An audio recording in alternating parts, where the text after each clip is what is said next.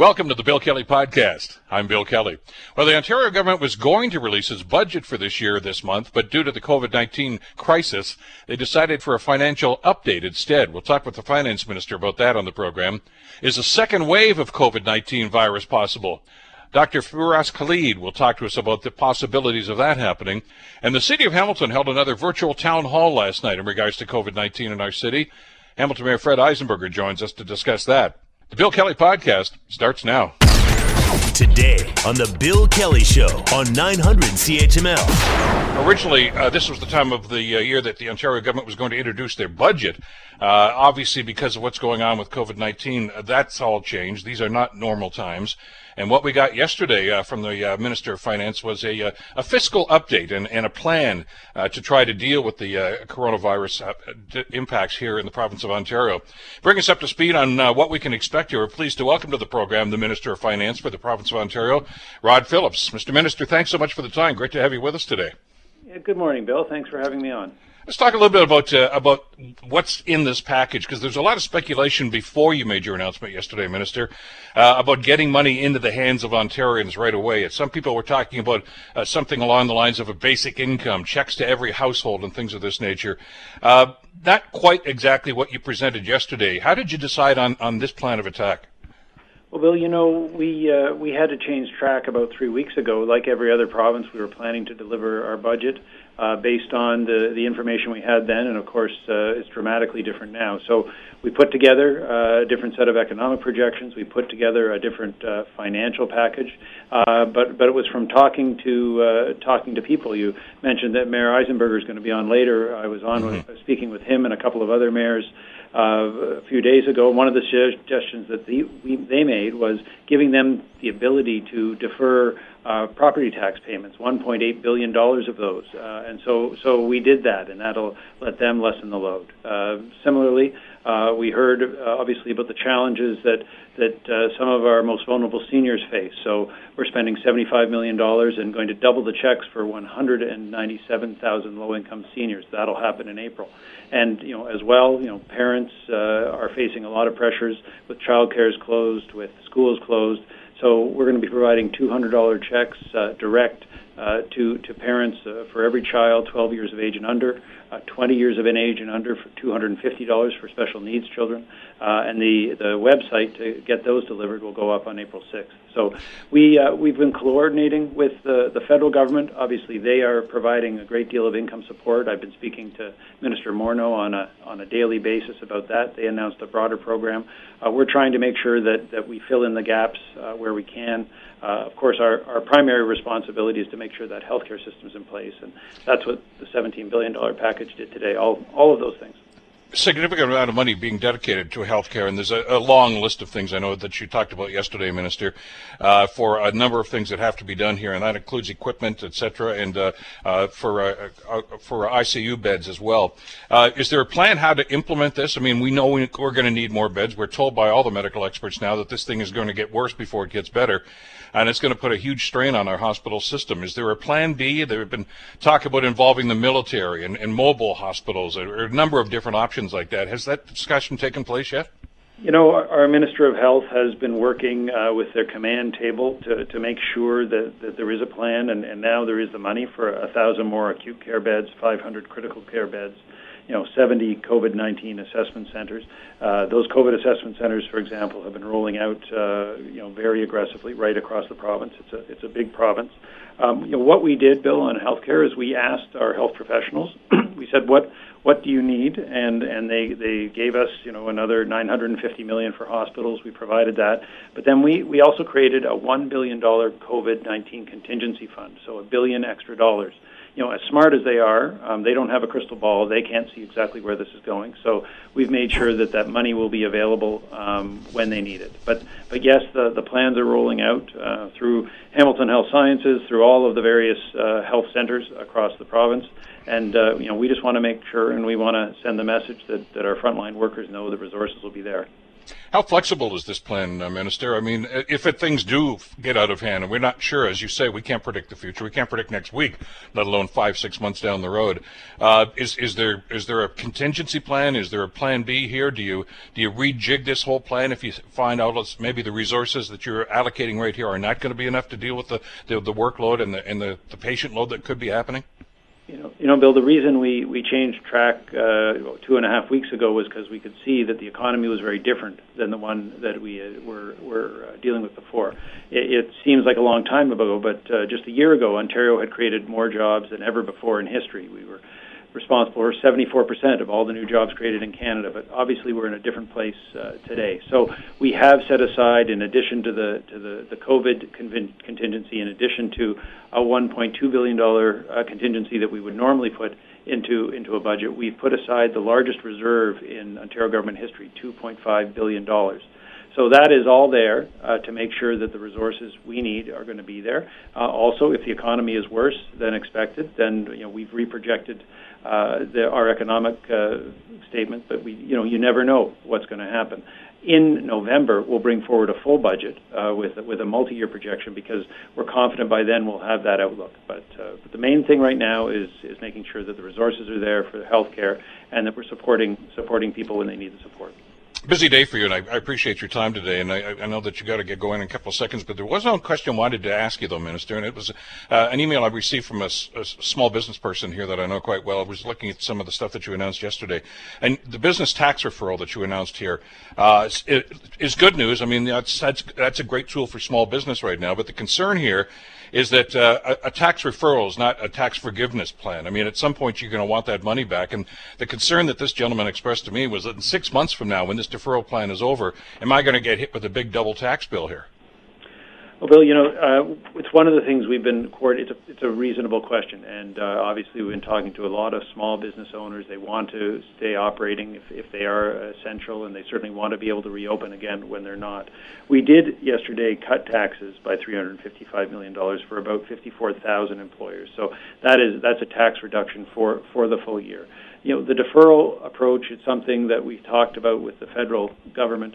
They've done the same thing as well, because right now it's about cash flow. But, listen, we are going to have to all see how the situation evolves and adapt. We want to support our small business operators as well as the rest of our business operators, because, they're the ones who keep people employed. And right now, that's our main priority. If we can keep people employed and working, obviously that makes it easier to come back from. But we will get through this. This is unprecedented, certainly in my lifetime, the combination of a health and an economic crisis coming together. But I think first, dealing with the health crisis, making sure we're doing the physical distancing we need to do, making sure we're listening to our health professionals, and then dealing with what people need, and then this economy will bounce back. But right now, we got to focus on the health.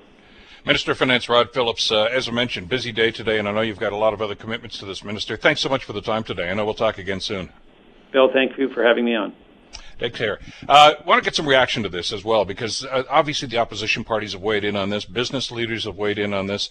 And I understand that these are the sorts of plans that get cobbled together on rather short notice. As Minister Phillips said, I mean, we just can't predict what's going to be happening in the days and weeks and months ahead.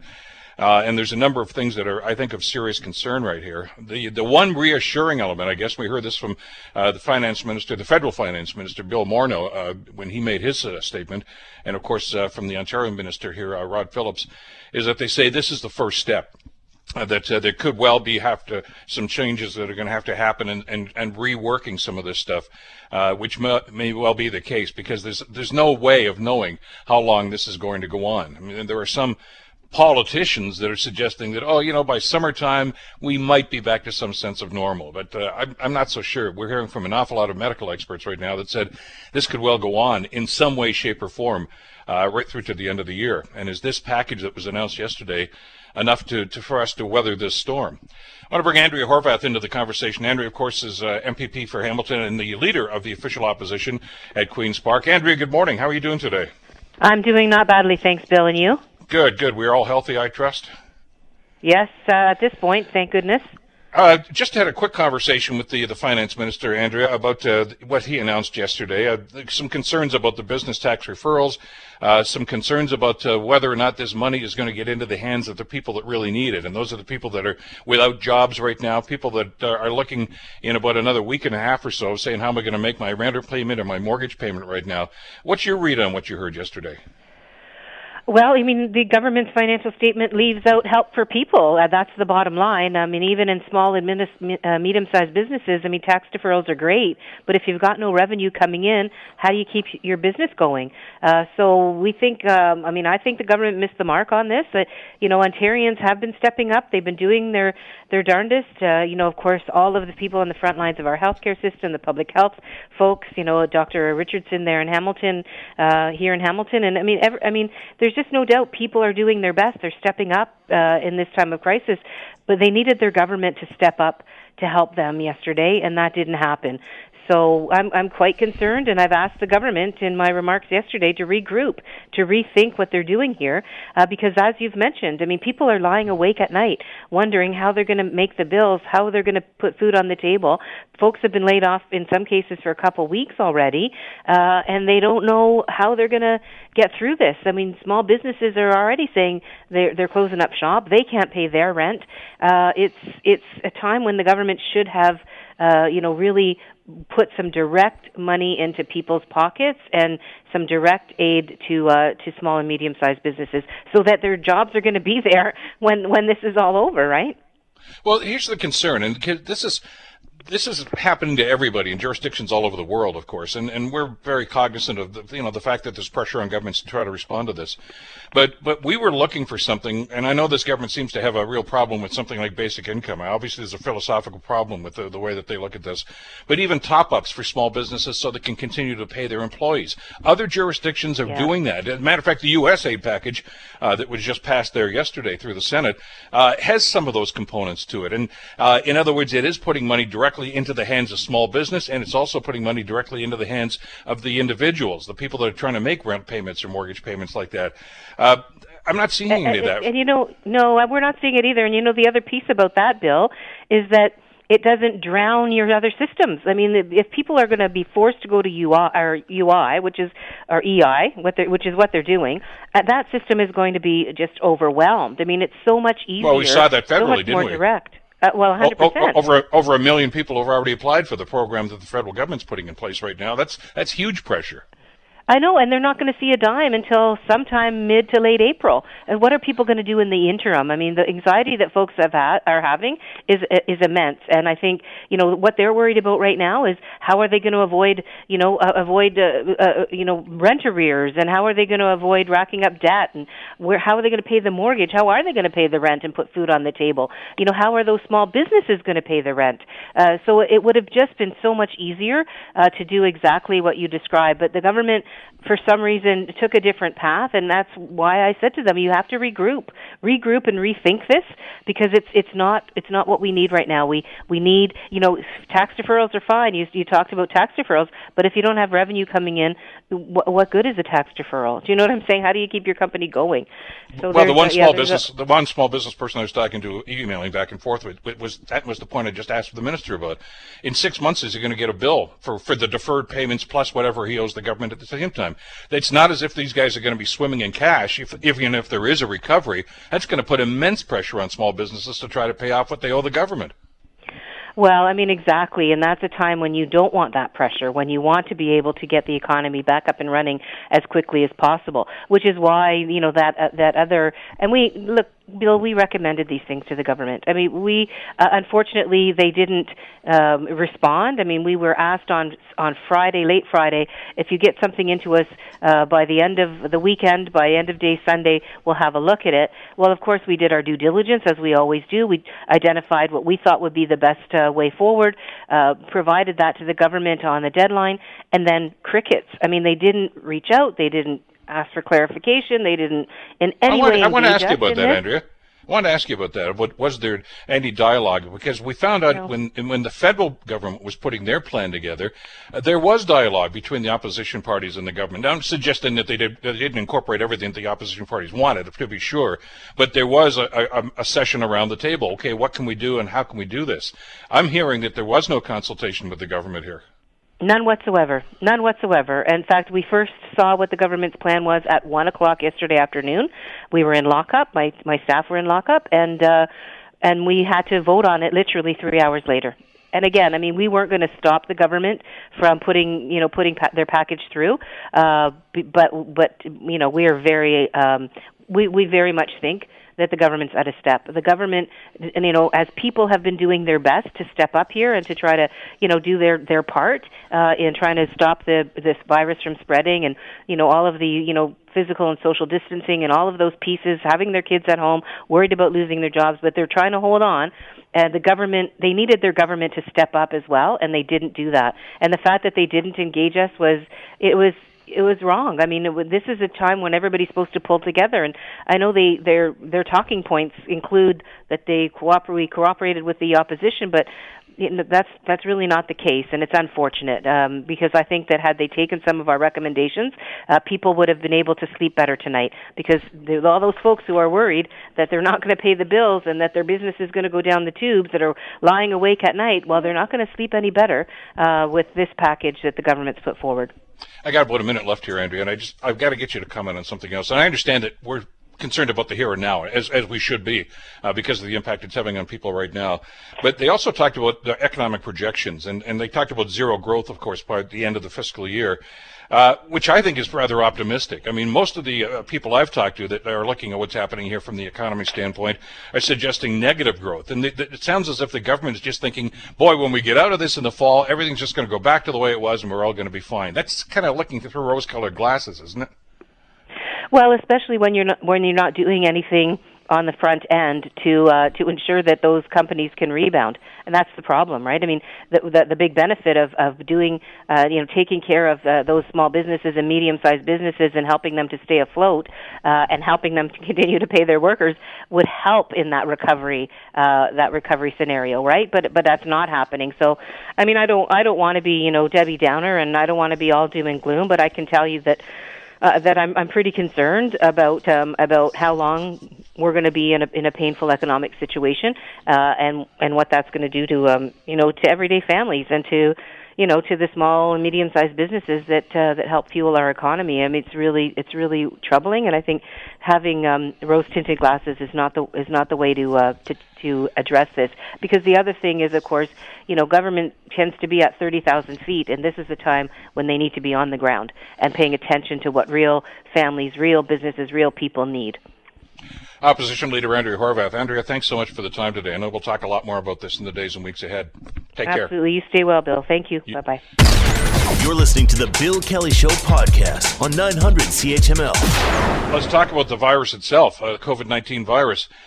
We've heard some political leaders suggest that this thing is going to blow over as soon as the warmer weather gets here, that by Easter, well, that was one of Donald Trump's musings, that, let's get everybody back to work and filling the churches and everything else by Easter. Not so sure that's going to happen. In fact, there is strong evidence right now that there could well be a second wave of COVID-19, even when these numbers do start to decrease. Joining us to talk about this is Dr. Ahmad Firas Khalid, who is a member in the Human and Social Sciences and a medical doctor and health policy advisor at Wilfrid Laurier University. Doctor, thank you so much for the time. Great to have you back on the show today. Of course, happy to speak to you. When we start looking at the life cycle of this, I think some people are under the impression that, when we finally get a vaccine and when these things die off, that's going to be it for COVID-19. But we're hearing some rather ominous warnings from a number of people in the medical field, doctor, that said it's probably going to come back because it's when it's going to be warmer weather here, it's going to be cooler weather in the southern hemisphere, and they could well see a spike in their numbers. So that's a great point. So two things, I guess. First, although there are vaccines in development right now, we have to remind everybody that it doesn't happen overnight. There's probably be a year before we really see any vaccine in the market that we can use, because they have to be tested and verified that they're checked for any side effects that might emerge. Now, in terms of the second wave, it's when we really see new cases come about after a sustained period where we have very little cases. Obviously, now we still have exponential growth in the number of cases, which is alarming to all of us. But will a second wave happen? I think time will only tell. Most likely, we do expect a second wave to happen with COVID. Remember, COVID is a game changer.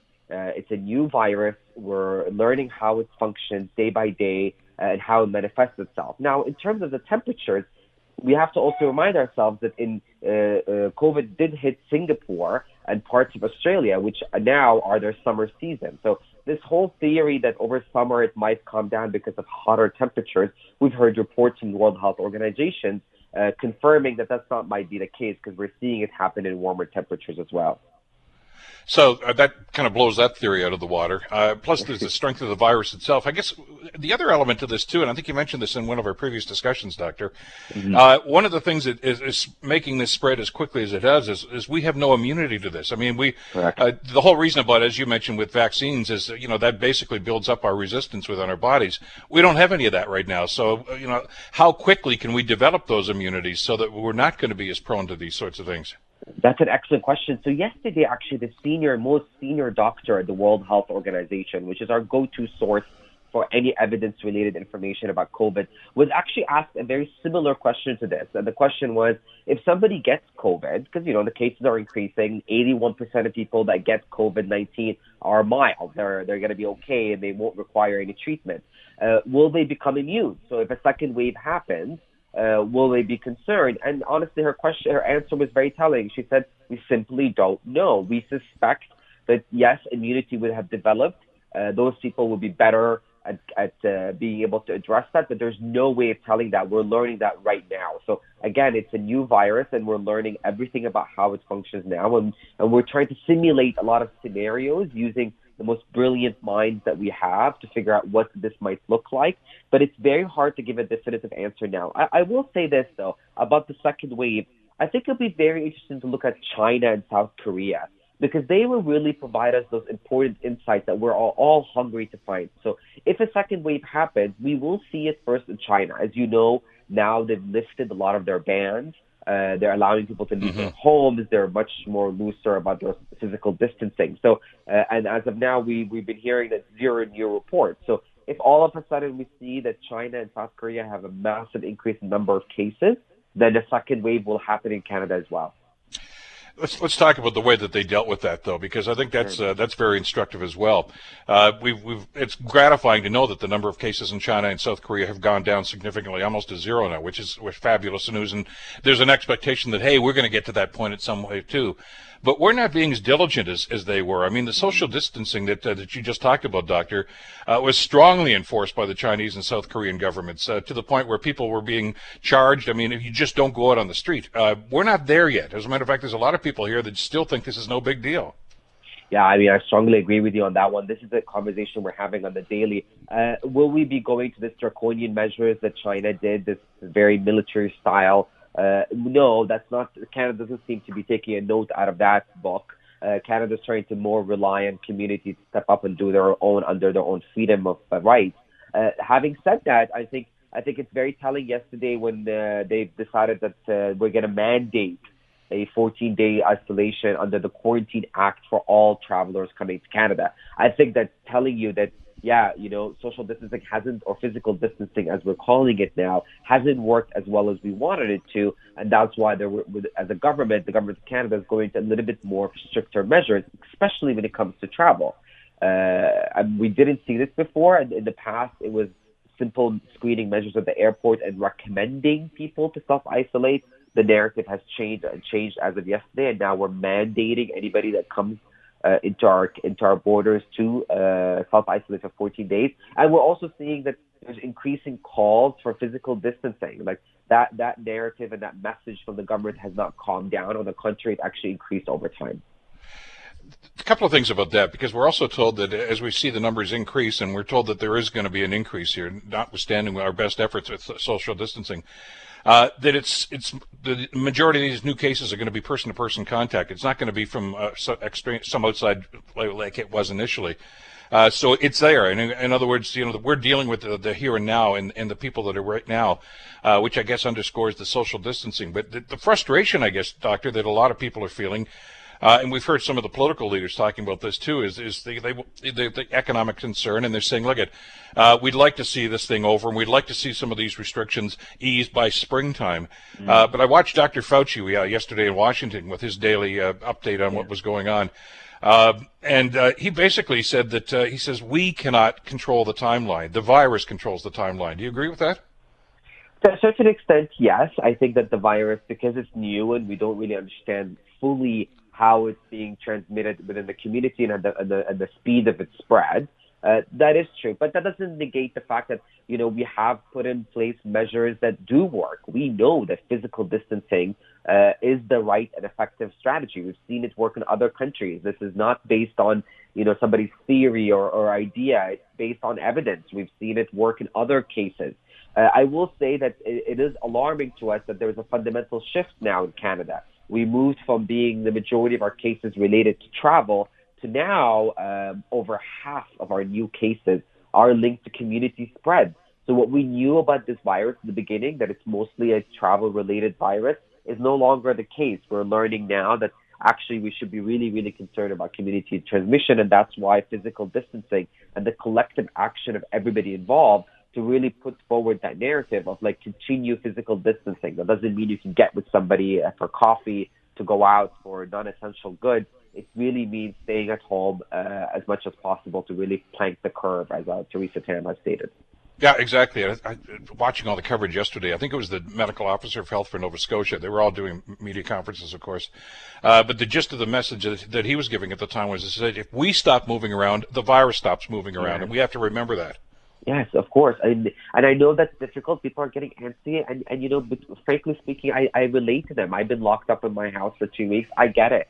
It's you get so crazy. And so I think it's just going to take that understanding and belief in our system and hope that we won't get to a crisis like Italy. We don't want that. And that everybody I really mean that it's a defining moment for our country, and it's everybody really has a role to play in this. So don't go there thinking that you don't have an active role in playing in helping to address this. I mean, I'm still seeing alarming images of people gathering in Toronto, and that's not okay, and we need to really get ahead of that.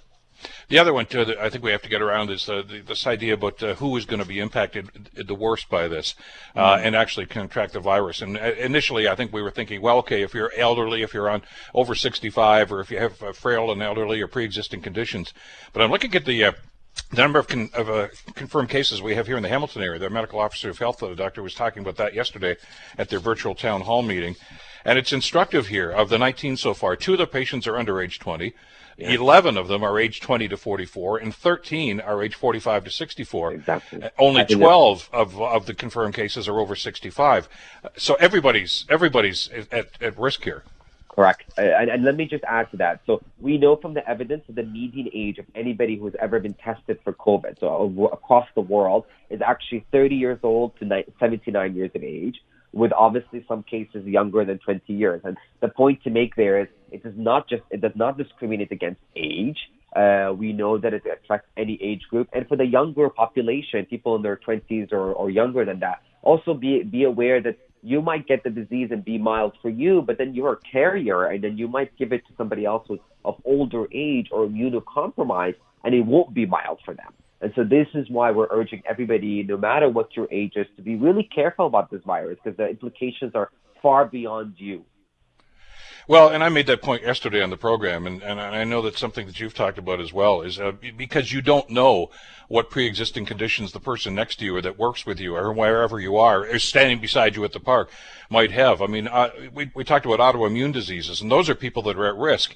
And many of those autoimmune diseases, you can't look at somebody and tell that they have scleroderma or something else. I mean, it depends on how it presents with each individual, but they're hugely at risk right now simply because of what's going on in their body already. Exactly, and I actually even would add to that. Yesterday, the World Health Organization, the Director General, added asthma. I mean, so many people have asthma, and so it doesn't have to be as extreme as some people think. I mean, I noticed that we weren't very careful with our wording in the health policy world and saying that it's just diabetes and hypertension. Actually, it could be as simple as asthma because it's a respiratory problem, so it does make you a little bit more compromised. So most everybody I know has some form of asthma. So it doesn't have to be as dramatic or as severe as a severe autoimmune disease.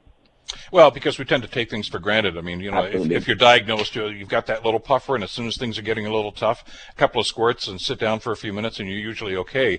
But that does put you into that category of a pre-existing condition. As you mentioned, this is a respiratory virus that's going around. Exactly, and it can affect anybody, and I think that's the key message here, is that nobody's immune to it. This virus doesn't discriminate, period. As we go out, I wanted you to get some clarity on this, if I could, Doctor, because I'm hearing all sorts of varying opinions about we still have to buy groceries, we still have to, get whatever we need to get at the store. Hopefully, we're minimizing those trips. But when we're doing that, how fastidious do we have to be with cleanliness? We know about washing our hands. I know some people are wearing gloves and face masks if they can find them. But should we be washing cans and fruit as we come home? I mean, who knows who touched that on the grocery store shelf? I mean, do we go all out on this sort of thing just to be erring on the side of caution?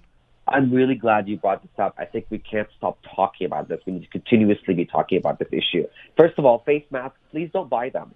I think the message there is loud and clear. Only wear a face mask if you are ill with COVID, as in like you've been tested positive for it, or looking after somebody who may have coronavirus. Otherwise, you should not be wearing a face mask. Please stop buying them. We need them for our healthcare resources.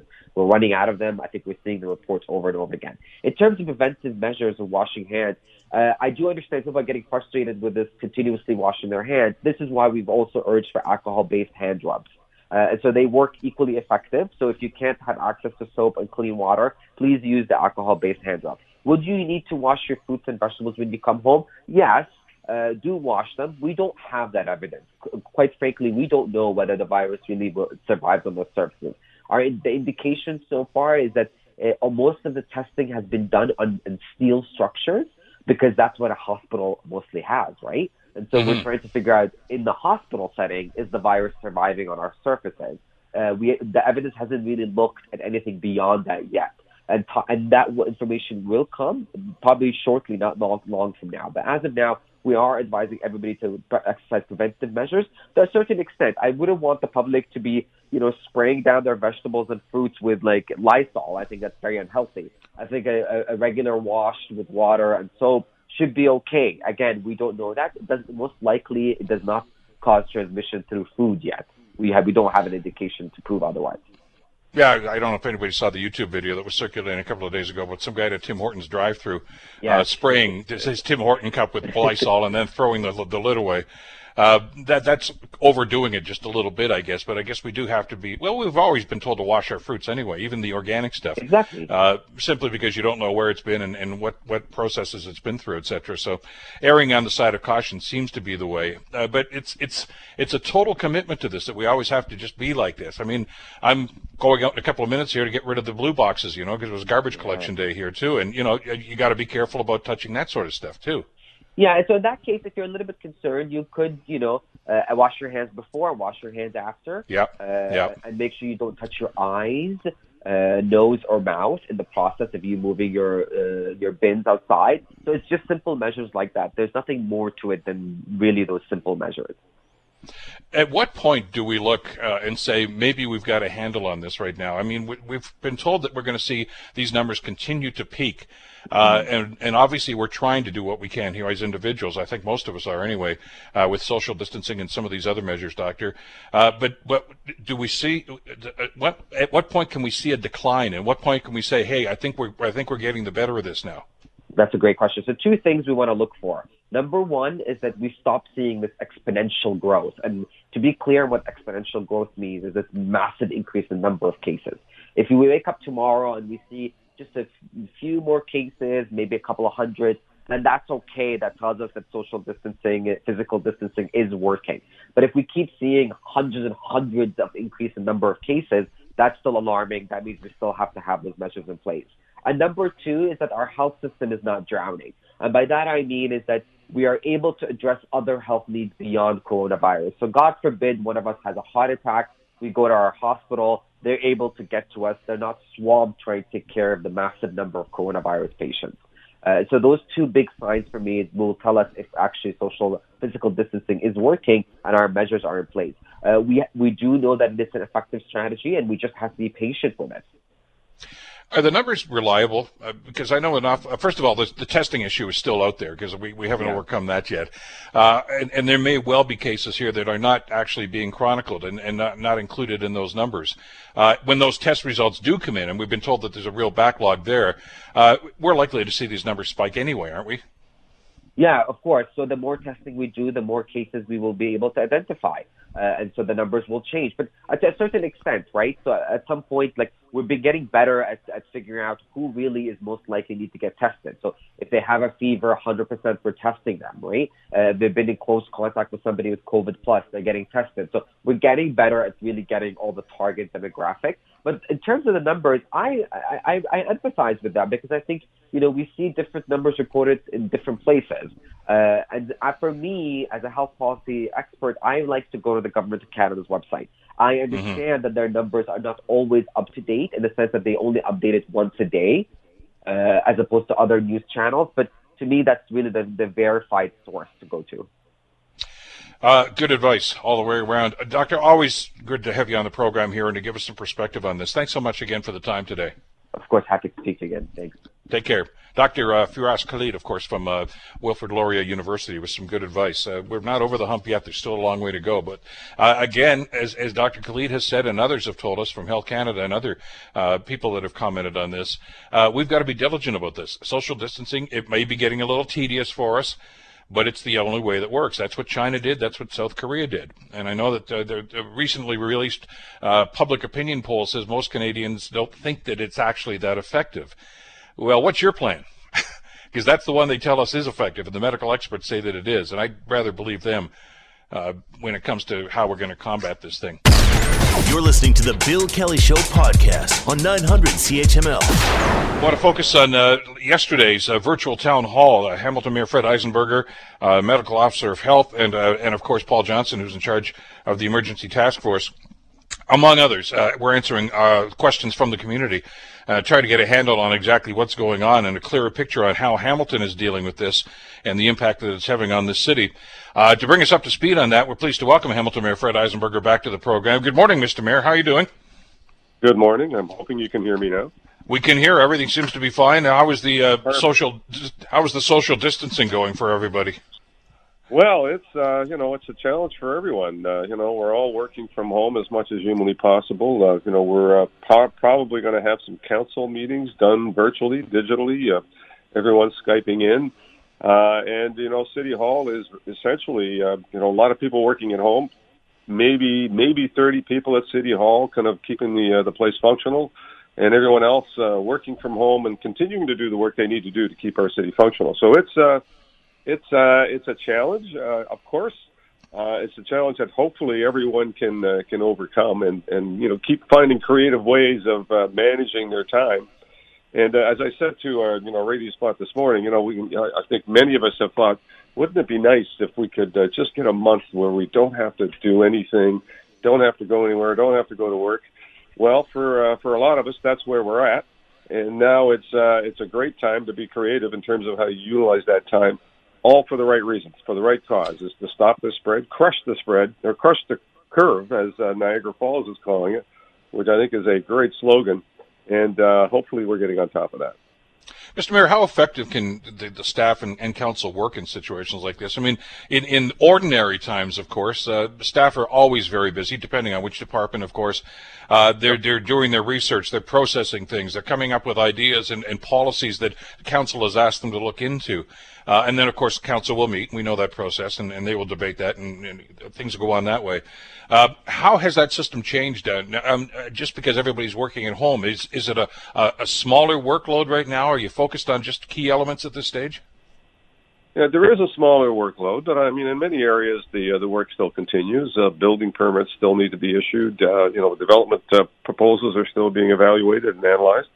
I think what we're finding, and as I talked to some of the staff yesterday, is they're finding that this is actually working pretty well. So there will be some learnings from this going forward as to how we could work virtually for some people into the future.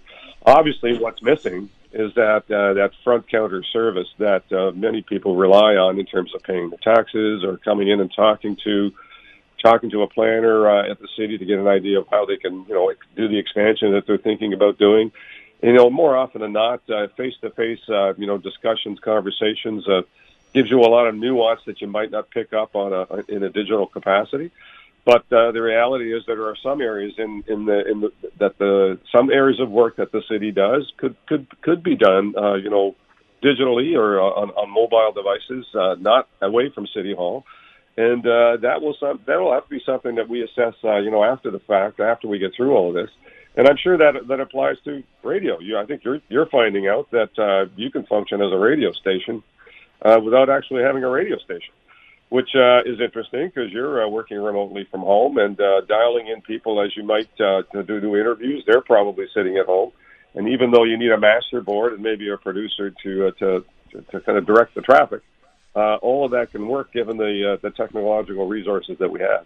So there'll be some interesting learnings as a result of that, and it'll be interesting to see how that plays out.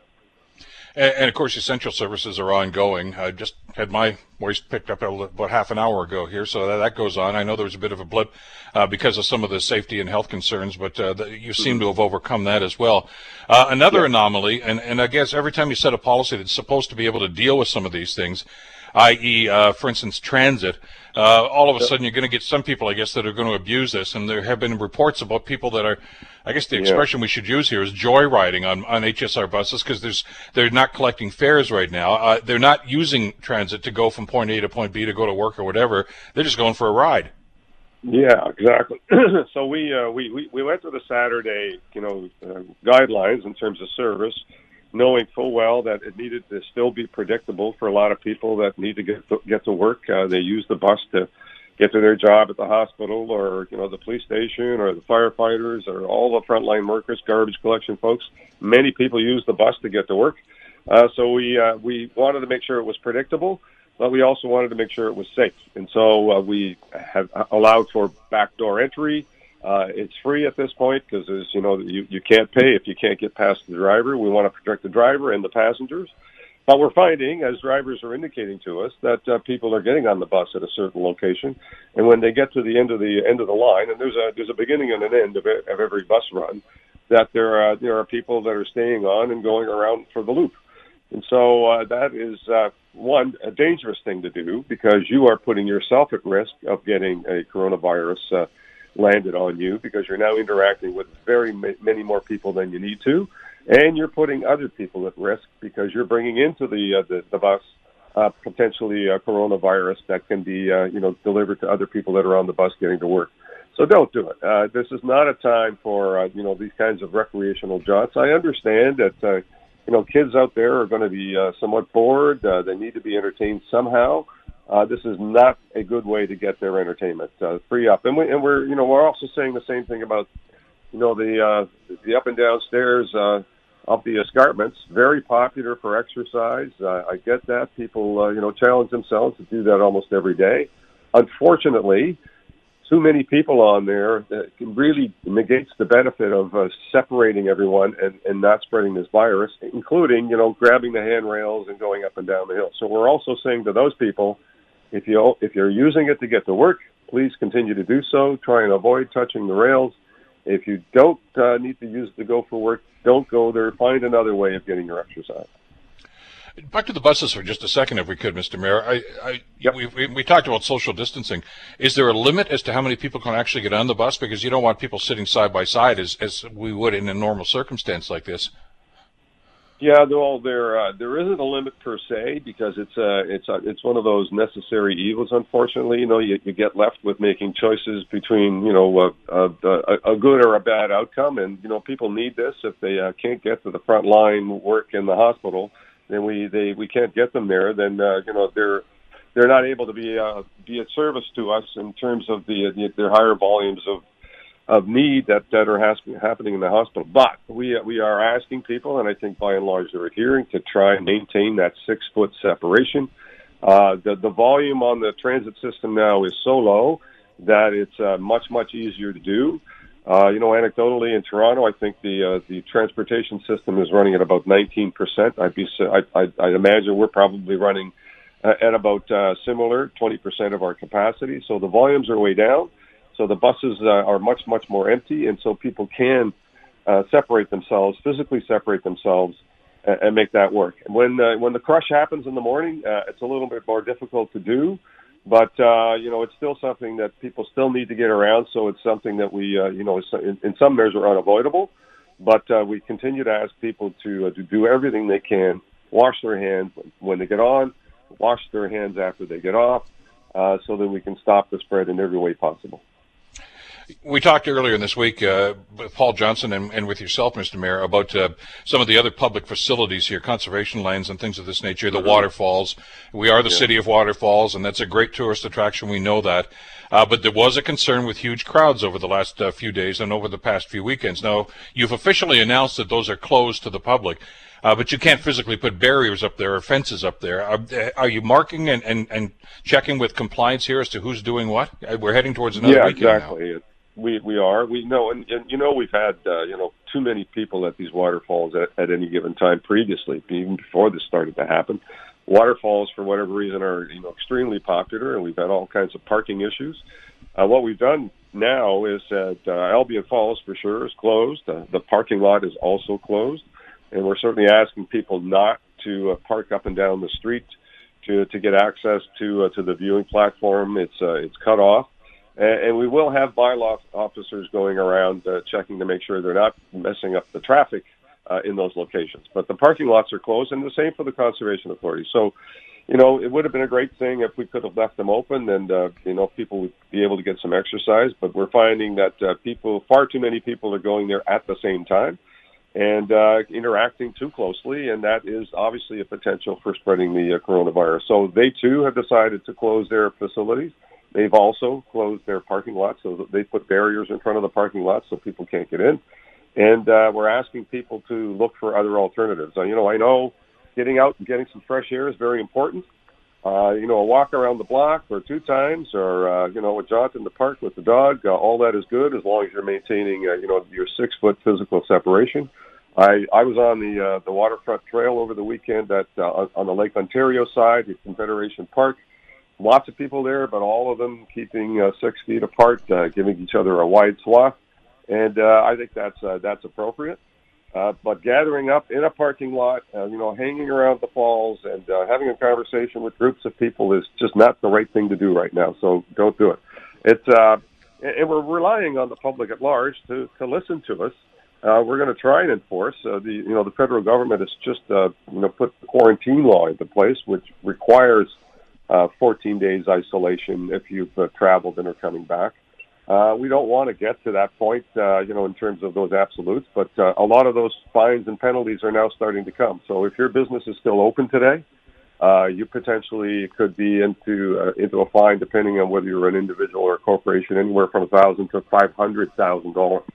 So penalties are starting to accrue if people aren't, doing the behaviors that are going to keep them safe. And we don't want to get into that on a localized level, but we are policing all of that to ensure that people are doing the right thing.